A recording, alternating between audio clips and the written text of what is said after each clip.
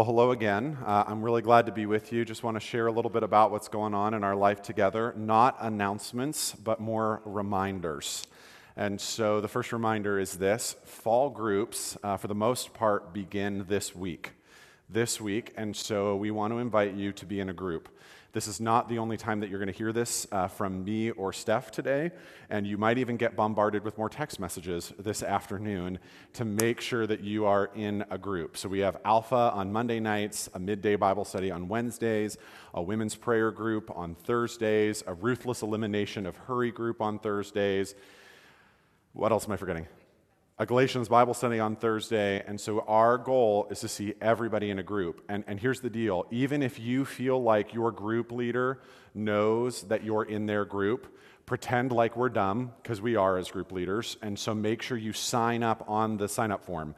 And the reason we do that is all of those things that we used to do in a more organic, loosey-goosey way, in this season of distance, we have to do in a more intentional way and a more organized way. And so please be part of that. There's going to be a student huddle kicking off in October, which we're excited about, and a handful of other things. So let me look at, it's always dangerous when it's Kyle's turn to do announcements, but Steph is preaching today, so we are going to have another baptism service, Lord willing, outside on the 27th, the last Sunday of this month. And so we have 2 people getting baptized. We have a couple people reaffirming their baptism. We have 1 baby being baptized. We would love, if God's doing something in your life and you've been baptized previously, we practice something called reaffirmation of baptism, which is just not redoing your baptism, but kind of recommitting to what God did in your life in baptism in the first place. But if you've not been baptized, please get into the inflatable hot tub that we bought on Amazon so that we can baptize you. So that'll be on the 27th outside. And then in October, we are going to begin a phased reopening of our children's ministries. So we were with the oversight team this week, and we've decided we're going to do a phased reopen of children's ministries starting in October. So take a look at your email when it comes this week. If you're not getting the Reconnect email, and here's what I've learned. You actually have to read email to know what's in an email, right? So if you're not getting the Reconnect and reading the Reconnect, please sign up on that. Direct message us on any of our social media platforms. There's a button, or even at the back, there's little cards that say, hey, and if you give us your email, we'll add you to that list. It's just a key way that we kind of hold ourselves together in this season. Okay. All right, well, good morning. Welcome to those of you in the room. Welcome to those of you online. I'm excited to be with you this morning, excited to be able to open God's Word with you. Last week, as Kyle and I were talking about what his week would look like with a shorter week and 2 weddings and a baptism, I just really sensed the Lord kind of leading and guiding and saying, step up, step in. And so I said, I'll preach this week. I feel like the Lord has something for me to share with our church. And so I'm happy to do that. So I'm excited to be with you. We're going to be in Acts 2, verses 42 through 47. I'm just going to pray for us, and then I'll read the scripture, and we'll jump in. Heavenly Father, I ask that you would be with us today in this place, and for those who are with us online, I pray that we would have ears to hear your voice, that we would be free from distraction, that we would be just so present with your Spirit, that we would be in step with your Spirit. I pray, Father, that the words that I speak today would be from you. And so, Father, I just pray that this time would be one that's edifying and building up for your body. And I ask these things in your name. Amen. So, like I said, we'll be in Acts 2 this morning, verses 42 through 47. And we've been kind of touching on this passage. Kyle touched on it last week. I'm going to touch on it from a different perspective again today, but it's one that we're just sensing a lot that the Father has for us as a spiritual family. So it says, verse 42, all the believers devoted themselves to the apostles' teaching and to fellowship and to sharing in meals, including the Lord's Supper, and to prayer. A deep sense of awe came over them all, and the apostles performed many miraculous signs and wonders. And all the believers met together in one place and shared everything they had. They sold their property and possessions, shared money with those in need. They worshiped together at the temple each day met in homes for the Lord's Supper and shared their meals with great joy and generosity, all the while praising God and enjoying the goodwill of all the people. And each day the Lord added to their fellowship those who were being saved. Those of you who have been in our house know that I kind of have a thing for Hobby Lobby signs. When Aaron lived with us, we had a young man who lived with us for a year who just was kind of in a transitionary phase in his life. He became part of our family. One of his, most delighted jobs was helping Kyle schlep up all of my fall decorations, and then all my Christmas decorations, and all my Valentine's decorations, and all my spring decorations. There's nothing like someone besides your spouse looking at you with a little bit of concern in their eyes about the amount of things you have in your basement to add some conviction. But a lot of our signs are from Hobby Lobby, and a lot of them have words on them. So if you haven't been in our house and you've walked around Hobby Lobby, you've seen the signs, right? The calligraphy with the,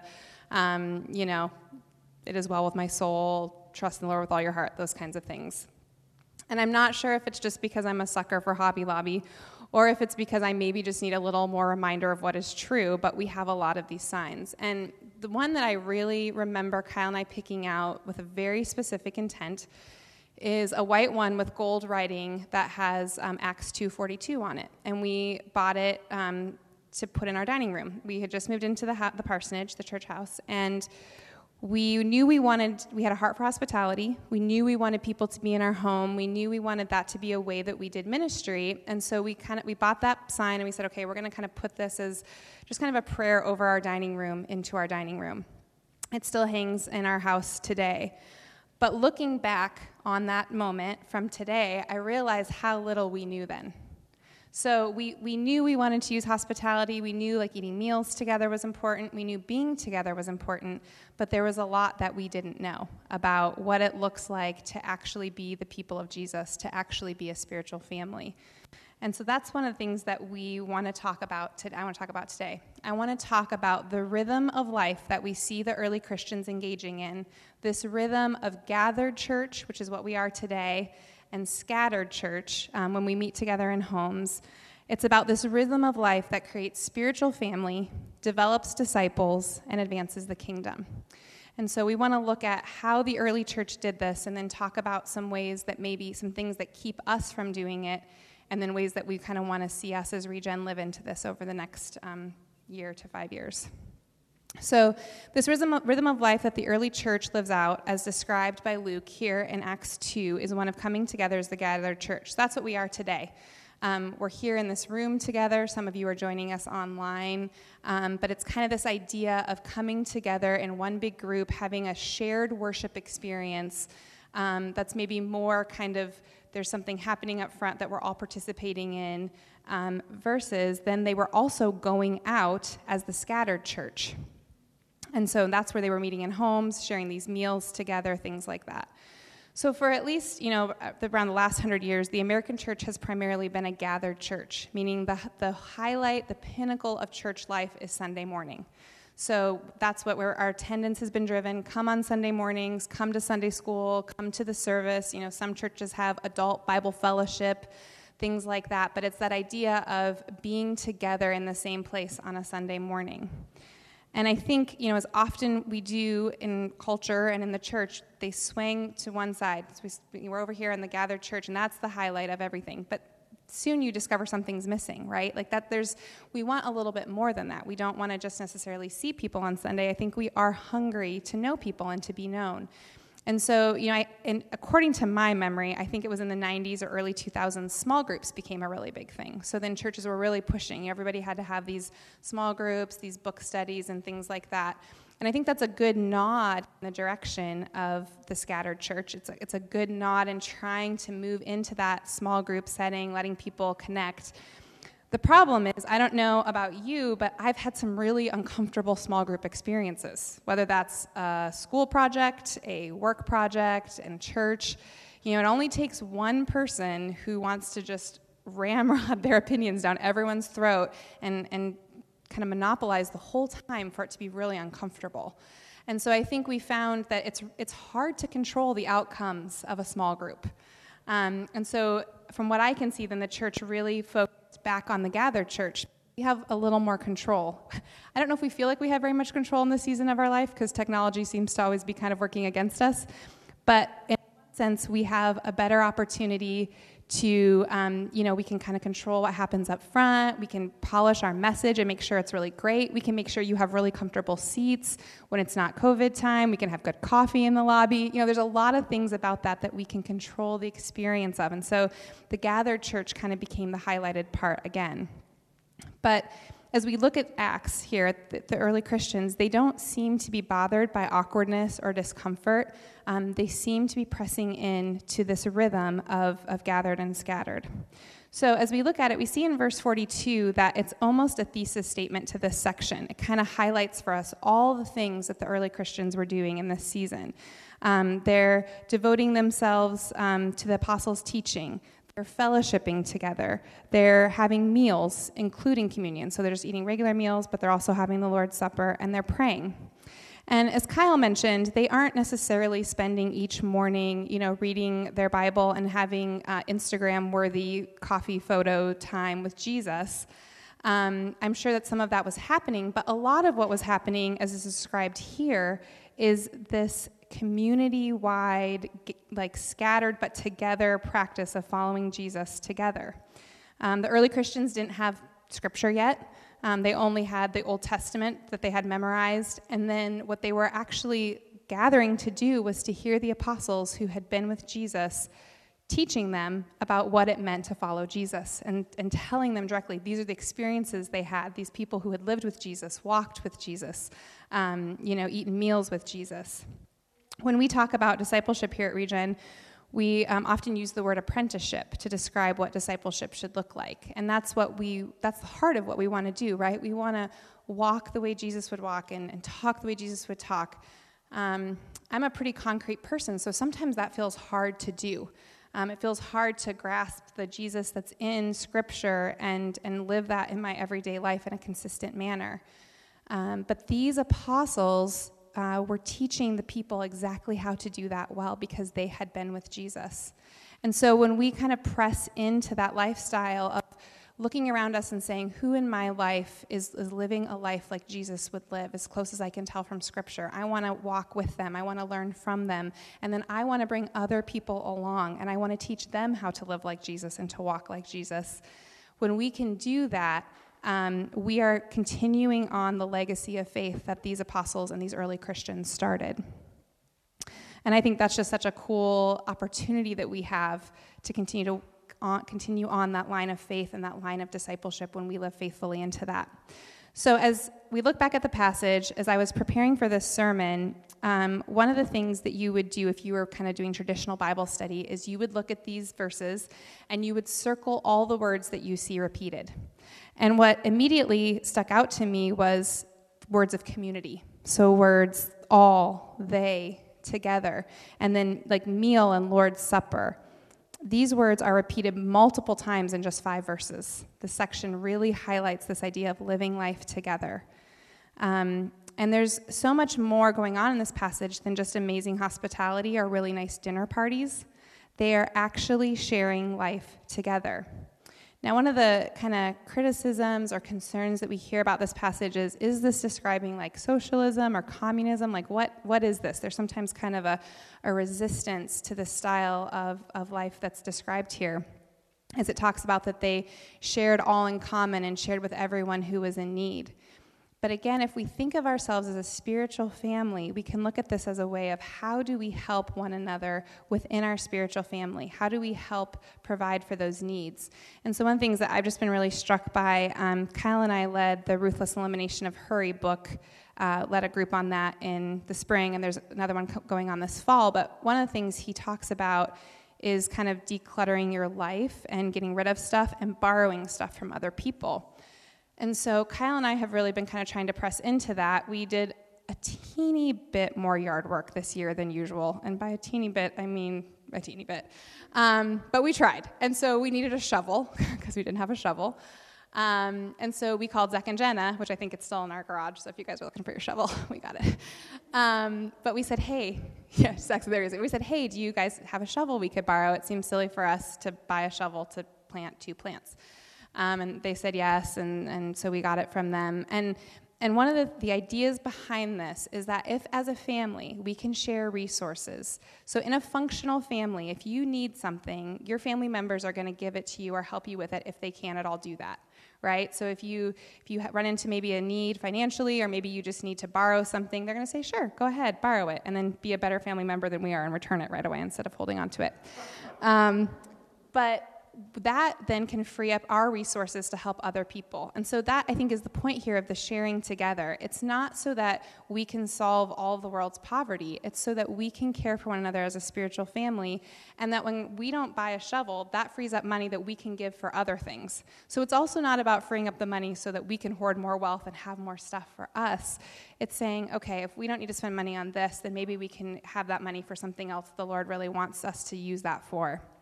So this idea of kind of spiritual family does fly in the face of our American independence and kind of the idea that we should just be able to provide for ourselves and take care of ourselves. But it is the best way to develop a family culture, to say, let's come along together, let's live life together and share what we have. The early Christians also were attending temple together. So they weren't just scattered, they were also gathered. Most of these early Christians were Jews who believed that Jesus was the Messiah, and they had no church to gather in. There weren't churches at this point. And so what they did was they would attend the temple, and it honestly says daily. And that caught my attention as well, because I think for us, sometimes, Sunday morning feels hard. I mean, we joke that during pre-record season, one morning we did go to Cleveland and have brunch while y'all were watching church at home. And it was amazing. We looked at each other and said, this is why people don't go to church, because brunch is awesome on Sunday mornings. But I think there's this idea that they were going daily. They were making it such a huge commitment. And not only were they going daily to the temple, but then they were also going to each other's homes and meeting together. And so I want to just throw up on the screen some different times where this says the church met in houses. And so as you can see, it's house to house, Cornelius' house, Mary's house, Jailer's house. There's 5 or 6 more that aren't on there. But we see this pattern where not only were they gathering together in the temple, but they were gathering into homes, and that this rhythm gave them the power to build disciples, to build a spiritual family. I think sometimes we think to make a disciple is just to give them information. If people just knew the Bible a little better, if they just knew theology a little bit better, if they maybe just were more regular in their church attendance, maybe if they came to Sunday school, that then they would be able to be good disciples. And the reality is we see disciples being made in daily life and in living life together. And disciples are made within spiritual family. And so that's something that we kind of just want to keep putting in front of us, is this rhythm of gathered and scattered lets us build disciples and advance the kingdom. And there's so much power in that. So there are 4 barriers I want to talk about today that I think keep us from being part of the scattered church. And honestly, maybe the gathered church too. The first barrier is busyness. The early believers seem to spend most of their time together. So as we said here, we're seeing them in the temple and then in homes and kind of spending most of their days together. This pattern, at least to me, indicates that their faith came first. It looks as if their days were centered, the center of their days was gathered time together in the temple, and then scattered time in homes, and then whatever else filled in the gaps of what they needed to have happen in their days. I think most of us live our lives with work at the center, our busy calendars at the center, our kids' activities at the center, and then we kind of squeeze Jesus in the spots that we have room for him. And so I think that one of the ways that we really struggle as a church in America is we are so busy and our schedules are so full, and sometimes it's good things. We need to work, so that's a good thing. Sometimes it's our biological families. They just require a lot from us, and so there's a lot of birthday parties or family holidays, and that makes it hard sometimes to engage with church. But one of the things I want to ask you to do for this fall is to think of what's one thing you can say no to that would give you the time to be in a small group or to connect in a smaller group with our spiritual family. So that's one of my invitations to you, just what is one thing? If you really can't figure out even one thing that you can say no to, I really want to encourage you to join the Ruthless Elimination of Hurry book study, because I think it will help you. You need help, yeah. I was thinking, like, if you can't say no to one thing, there's probably a bigger thing going on there that you might want to look at. And so I would just encourage you to do that. It's challenging. It's hard. Kyle and I did it and have tried to lean into it, into practicing Sabbath and some other things that have made our life great, but it's hard to do, and it's hard to have the discipline to make those changes and to make those choices. But ultimately, as the followers of Jesus, we want to see Jesus continually moving more into the center of our lives. We want to be moving him more into the center and putting other things to the edges instead of the other way around. So the first barrier is busyness. The second barrier is individualism, and I kind of hinted about this earlier, but as Americans, we're all about our rights and our privacy, and if you had any doubt about that, I'm sure you don't now, because in COVID world, everyone has a lot of feelings about their rights and their privacy. As Americans, we're self-made. We don't want to owe anything to anyone, and we don't want anyone to owe us anything. This individualism, though, can be a stronghold that threatens our churches and our spiritual families. It's hard, if you think within a family unit, if you have one person who's always thinking about themselves, and if you think of that person, it's your spouse, don't elbow them right now. But if you and your family unit have someone that it feels like everything is all about them all the time, you know that it's hard to be in community with them. It's hard to engage in real relationship with them. It's hard to get to know them when it feels like no matter what I do, it's always going to be about them. And when we think about who Jesus called to be his disciples, he didn't call 12 men who were all exactly alike.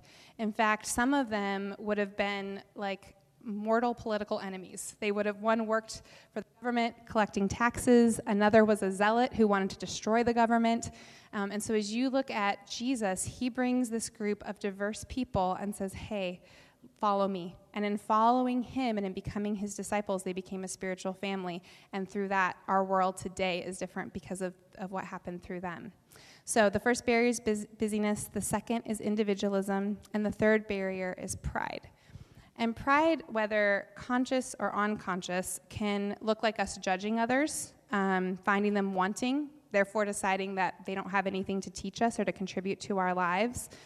I think sometimes for the younger among us, we are quick to let people on Instagram who have beautiful lives tell us how to live our life. There's influencers who will tell you like what shirt they're wearing and where they bought it, and what makeup they're wearing and where they bought their couch, and what, and we follow after that.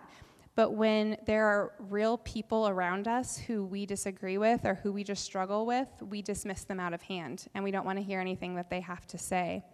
I think for maybe some of the older among us, looking for experts and people who really know their stuff and can give you expert opinion, and maybe discount younger people around you who you disagree with their political views or maybe the way they're living their life. In 1 Corinthians 12, verses 12 through 26, Paul teaches on the importance of every single believer and the role that they play within the body.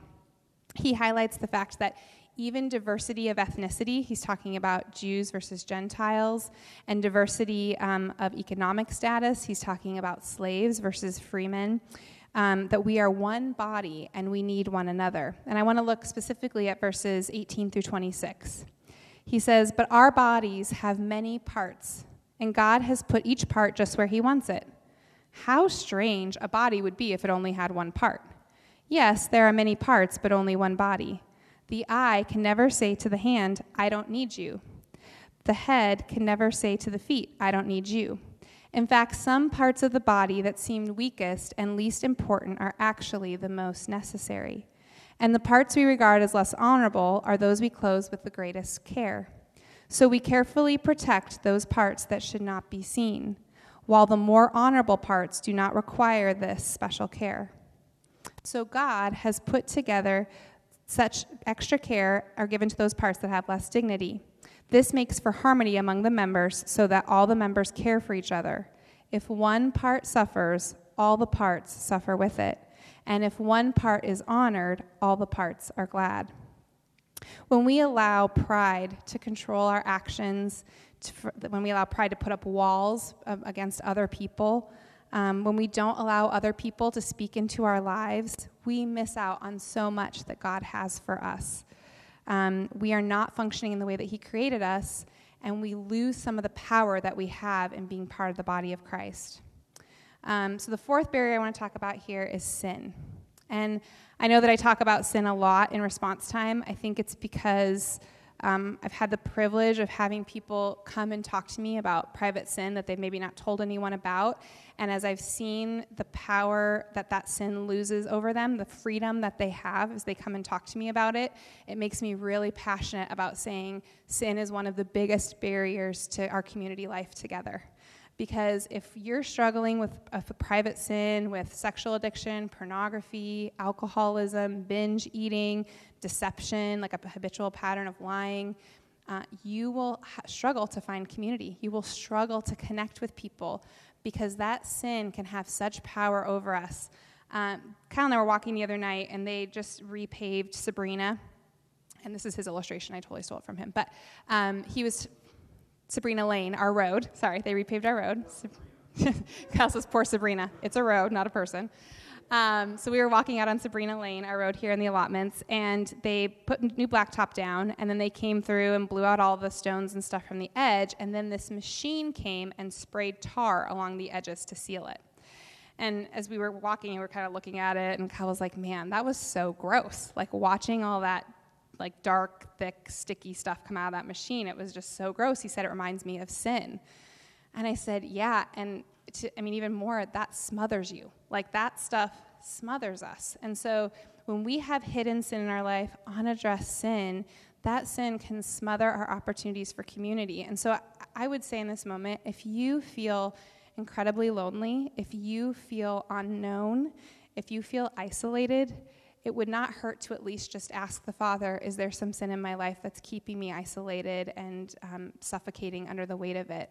And if there is, or if you already even know there is, confess that sin. Name it to the Father. Confess it to Him. Pray for the strength to name it to someone that you trust, because I think there's even such power and grace to say to someone, listen, I've been struggling with this thing. It has a lot of power over me. Would you pray with me? I want to confess it. I want to make this right. And the freedom and joy that can come from that repentance, from that confession, and even the restored and renewed relationship, there are not words to describe how amazing that can be. And so I just want to encourage you to do that, to find freedom and to find joy. So now that we've looked at these 4 barriers, where do we go from here? How do we move forward to grow as a church that has a powerful rhythm of scattered and gathered? This COVID experience has helped us highlight, there is something special about the gathered church. It's good to be back together with you guys. It's good to see your faces, even behind masks. It's good to have shared experiences. So we're so thankful for that. But this time has also helped us look at ways we can grow the scattered church. How do we lean into being scattered when maybe we can't be in small groups in the same way, or maybe more people can be part of small groups because they're on Zoom. So we're really trying to look into new and unique ways to be the gathered and the scattered church. So first of all, we're going to look at how can we incorporate the scattered church into our life right now. Yeah, I think Kyle's coming up, but he was not. We're going to do this part together. So the first way you can do that is by joining a small group. That's what Kyle said. We'll be talking about that again. But if are you there? It's what I said. What? Here I am. I was making a face. I was making a face as if to say, I said this. There it is. There it is. Yeah. So join a small group, invest in relationships. I would just encourage you, if you've had a really bad small group experience and therefore you are saying, I don't want to do this because it's uncomfortable and it's awkward, you know what? Jesus can still use uncomfortable and awkward. And so I would encourage you, lean in, step in, do so with an open mind, with an open heart. Let the Father see what He's going to do in your life. Yeah, we used to tell our high school students, awkward is awesome. Is it? No, but yes. So growth happens, maybe? Growth happens, yeah. Okay. What can you do? So that's for this right now, join a small group. What can you do in the next year? Do you want to talk about this, or shall I? Sure, I'll talk about it. Okay. So we're not sure what COVID will bring when it combines with cold and flu season. We're hoping, somehow miraculously maybe it won't get worse. But especially if it does, one of the things we'd encourage you to do is find a family or two that you would feel comfortable being around, and have them over on Sunday morning. You have our permission to do this. Have them over on Sunday morning, watch the service together, eat a meal together, talk about what God's teaching you through the sermon, especially if littles, let your kids play. we feel like this is an awesome opportunity to lean into the Scattered in that way. Let us know if you're doing that, because we'd love to even hear from you how it goes, Provide what you've your learned. support. Yeah, support you in that. Yeah, and this version of just suggesting, what if you met in a home with a few other families, had a meal, watched a live stream, is very different than what I wanted to do. What I wanted to do was enter September and cancel in-person gatherings and make you do that. And then It still could happen. Maybe. But a couple families in our church did that through the spring and really said that it just brought so much depth to their relationships. And it also kind of made it easier to wrangle their kids as they had intentional conversations around the sermon and those kinds of things. So if it does, as Steph said, if COVID does create some sticky situations, we may end up moving in that direction too. But we'd at least encourage you to be open to the idea. And so that's kind of what we're doing with this series, by the way, is kind of like naming frontiers that we sense God is calling us to pursue. And so one last week was becoming a church that transforms. This one is becoming a church that gathers and scatters. And we're kind of doing that in terms of, what does it look like this week? What does it look like in about a year? What does it look like in 5 years? And in 5 years, we really want to become not a church with small groups, but a church of small groups. We want to become a church functioning on the basis of something we call missional communities. So what is a missional community? I think I have a cute definition. Missional communities are outward-directed spiritual families that have the expressed intention to reach a targeted neighborhood or network. Missional communities often meet in homes and are led by an extended spiritual family, which means people from at least 2 different biological families who share a call to reach a certain target. What we would love to see at some point is everyone in our church in a missional community. And the reason I say everyone every time is because I'm trying to stress that I mean everyone. Okay? I'm not saying I want 20% of our church leading missional communities. I want everyone in our church leading missional communities. We want missional communities reaching my neighborhood, reaching your neighborhood, reaching a network of people, maybe reaching people at your kid's school, and you're doing that with another family. And I know this is really vague and really new, and over the next year, you're going to hear us talk more and more about this, because sometime in 2021, we want to see some missional communities launch. So we have a video from friends of ours in Fort Wayne who will kind of share with you a little bit about what missional communities will look like.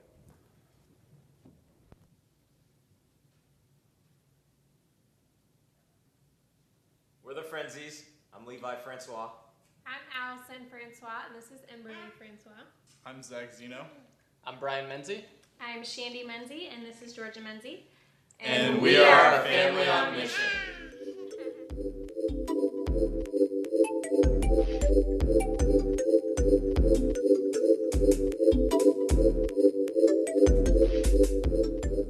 So we became a family on mission a couple years ago. Shandy and I found out we were pregnant, and so we needed to move out of an apartment into a house. And we looked at a lot of houses, but there was one in particular that was just a quarter mile down the street from Levi and Allison.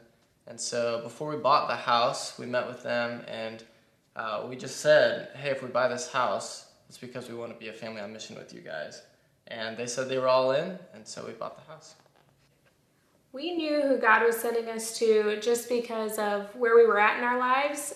We already had a calling towards young adult people of peace in our workplaces, different friends that we had and different friend groups, and that was really where we felt like we were being called. And I think to add to that, part of what just made it so clear what God was saying was that the people that we were already hanging out with were already welcoming us and they were serving us. It wasn't feeling like we were forcing them into our environment. They just were very adamant to just want to be with us, which made it just very clear, I think, that I could speak for all of us, that God was just like, these are who I'm giving you, these people, and this is who you're going to spend your time with. In regards to inviting people over to our home, we would do big events, just big organic events. 3 of which included Bachelorette Mondays, we did a Friendsgiving, and we also would have a fun weekend at the lake. And from there, we just, that was kind of our way of casting the net wide and getting as many people into our home as possible. From there, we would have continual family dinners on every Sunday night, and slowly some people that were comfortable and were people of peace, they would come to the family dinners as well. So that's kind of how we went about inviting people. Yeah, so for our Sunday family dinner, we have our people kind of consist of some people who are Christians and some people who are just people of peace at this point. But we kind of take the first hour to, everyone brings food and we cook a meal together, and then we clean up together. And we just kind of go around and do sweet and sours, which is, one good thing that happened this week and one not so good thing. And then after that, we kind of go into a second hour of more spirit-focused sort of stuff. Yeah, and during that second hour, usually that afternoon prior, we're all texting each other and praying, just kind of asking God, like, what is it that you have for us tonight? Who's going to be there? What people of peace and what kind of where they're at. And so usually from that group text, one of us will speak up and say, hey, I'd like to lead maybe just a simple passage or a simple story about Jesus. And then one person shares that during the second hour. And then a lot of times we would split up guys and girls and just talk some really simple questions about, what's going on in this passage? What do you like about it? What would be one thing to do about it? And then we try to pray at the end of that. Some of the challenges that we have faced on Sunday nights would be having young children, and soon to be 2 more young children. But it's hard with babies and babies who are on schedules, being able to put them to bed, or they be screaming during small group times, whatever that may be. A really massive challenge has also been schedules, specifically pertaining to school. Many of us on this couch are in school or have been going through school during the time of our family dinners. But one thing that sticks out to me is the fact that even though we're busy and we feel like we have homework to do or whatever the case, it's still not a time or still not an excuse for us to put Jesus and his workings on hold so that we can take care of whatever else we need to take care of. One of the girls that has been coming for quite a while, she just asked us to pray for her for a moment where she just wanted to feel God's presence and just know Jesus was there, and she's not a believer. Turns out she came back the next week and was so excited to tell us about this moment where she felt God's presence, and it ended up actually saving somebody's life. And that same night, her and her significant other who comes, also, they both went out and they bought Bibles. She was so pumped that she was able to feel that. Yeah, from my point of view, God has really been showing me that the stories of the Bible don't have to be far off from us, and that those stories can be our stories as well. We're the Frenzies. I'm Levi Francois. I'm Allison Francois, and this is Emberly Francois. They're not done talking to us yet. We're the Frenzies. I'm Levi Francois. I'm Allison. They're still talking to us. There we go. Yeah, there we go. Missional communities, here's just what I want you to know, and then I'm going to lead us into some response time. If you know me, you know I'm an idea guy. This is not an idea that I will get over. This is the direction that we're heading. So I want to, one of the things we do here at Regen is we try to be wise builders. Jesus tells a story of 2 builders. One builds his house on a rock, and another who builds his house on sand. And the one who builds his house on sand, when a storm comes, the house washes away. But the one who builds his house on a rock, the house stays firm. And Jesus says that the people who build their house on the rock are people who hear him speaking and respond. The people who build their lives on sand are the people who hear him but do nothing about it. There's revelation in both cases. There's God saying something in both cases, but only in one do we act on it. We want to be wise builders. We want to respond. And so actually, Pam, could you go back to those 4 things that stop us? I wonder, we're just going to take a minute. I'm going to actually invite the band to come and just play under for a minute while we pray.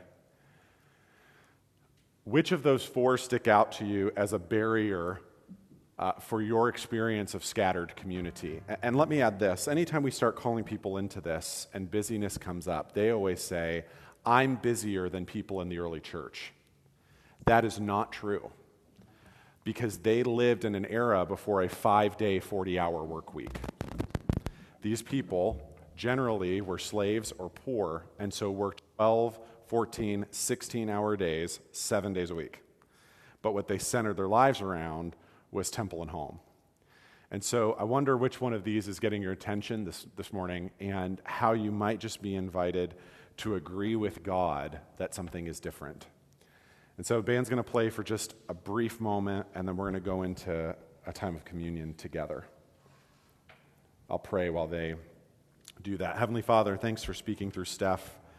And God, thanks for doing what you're doing to reveal the frontiers that we are chasing in this season. Thanks for the way it makes us uncomfortable. On the other side of our comfort zone is the transformation zone, so we want to meet you there today, Father. So as we look at each of these four, would you speak to us afresh? Amen.